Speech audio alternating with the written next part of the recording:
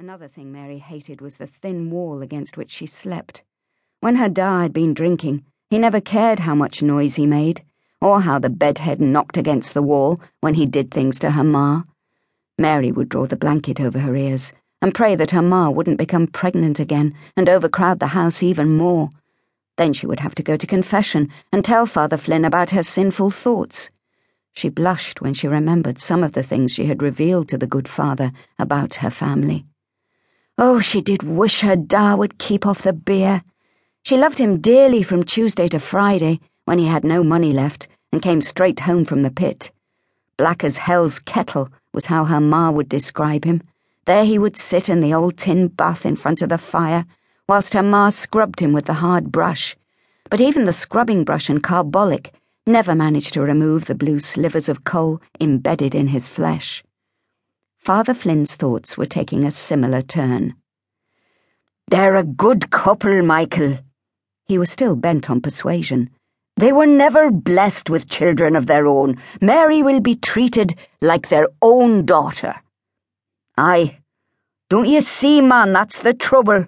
She isn't theirs. She's mine, my Mary, and I love her." Mary was shocked to see that her da looked close to tears. "It's all right, da. I won't go," she said. "I don't want to leave Newcastle anyway." But she did.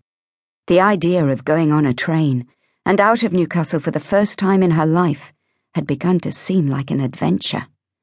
Father Flynn ignored her. "Yes, Michael, you love Mary, you love all your offspring. The trouble is, you love the drink more." The living kitchen suddenly became deathly silent. Michael O'Connor sat with his head in his hands, for once lost for words. "I'll make a pot of tea," Maria muttered, and filled the kettle at the low stone sink. "I'll help you, Ma," Mary said, lifting the cups from the hooks beneath the shelf in the corner. Father Flynn realized he had overstepped the mark. He wasn't an interfering man, nor did he usually moralize. Besides, he felt immense pity for the man across the table, who hadn't been a drinking man at all until a few years ago. It was the explosion at the pit that had begun his downfall. The priest couldn't condemn him, not after what had happened. It had been enough to drive any man to drink.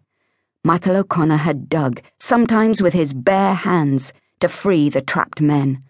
And then to find his twin brother almost sliced down the middle would have landed many a man in the asylum. In Michael's case, it had sent him to the bottle.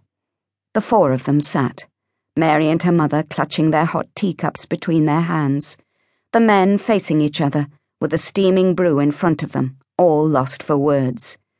It was Maria who finally broke the silence. "You sure they would look after her, Father? If she went, I mean." "Ma, I'm 16, Mary pointed out. "I can look after myself." "Do you think I'd let her go otherwise, Maria? A lassie I've watched blossom since the day she was born." "And she'd get the course of injections the doctor says she needs?" "She would. And she wouldn't be worked to death like she is at the Browns?" "A few light duties is all that would be required of her. Why, if I know Gladys Roberts, Mary will be the one who's waited on hand and foot." Father Flynn knew all about the longing Gladys had harboured for many years, the yearning for a child of her own. He considered it a tragedy, a couple with so much love to give and no child to lavish it upon. When he had written to Roland asking for advice on how to treat TB glands, he hadn't really been surprised when his friend replied with an invitation for Mary to go and stay with them, and he hadn't been fooled for a second by the explanation that they were in need of a maid. Mick O'Connor spoke at last. "She shouldn't have been at the Browns. A bloody slave driver, that woman. I never could abide her. The hours she worked. No wonder she's suffering. I should never have let her go." "It's all right, Da. She's not all that bad. I get paid regularly. And look at the clothes she gives me." "Aye, so she can brag about what a charitable woman she is." "More like it's an excuse to buy more finery for her two horsey-looking daughters."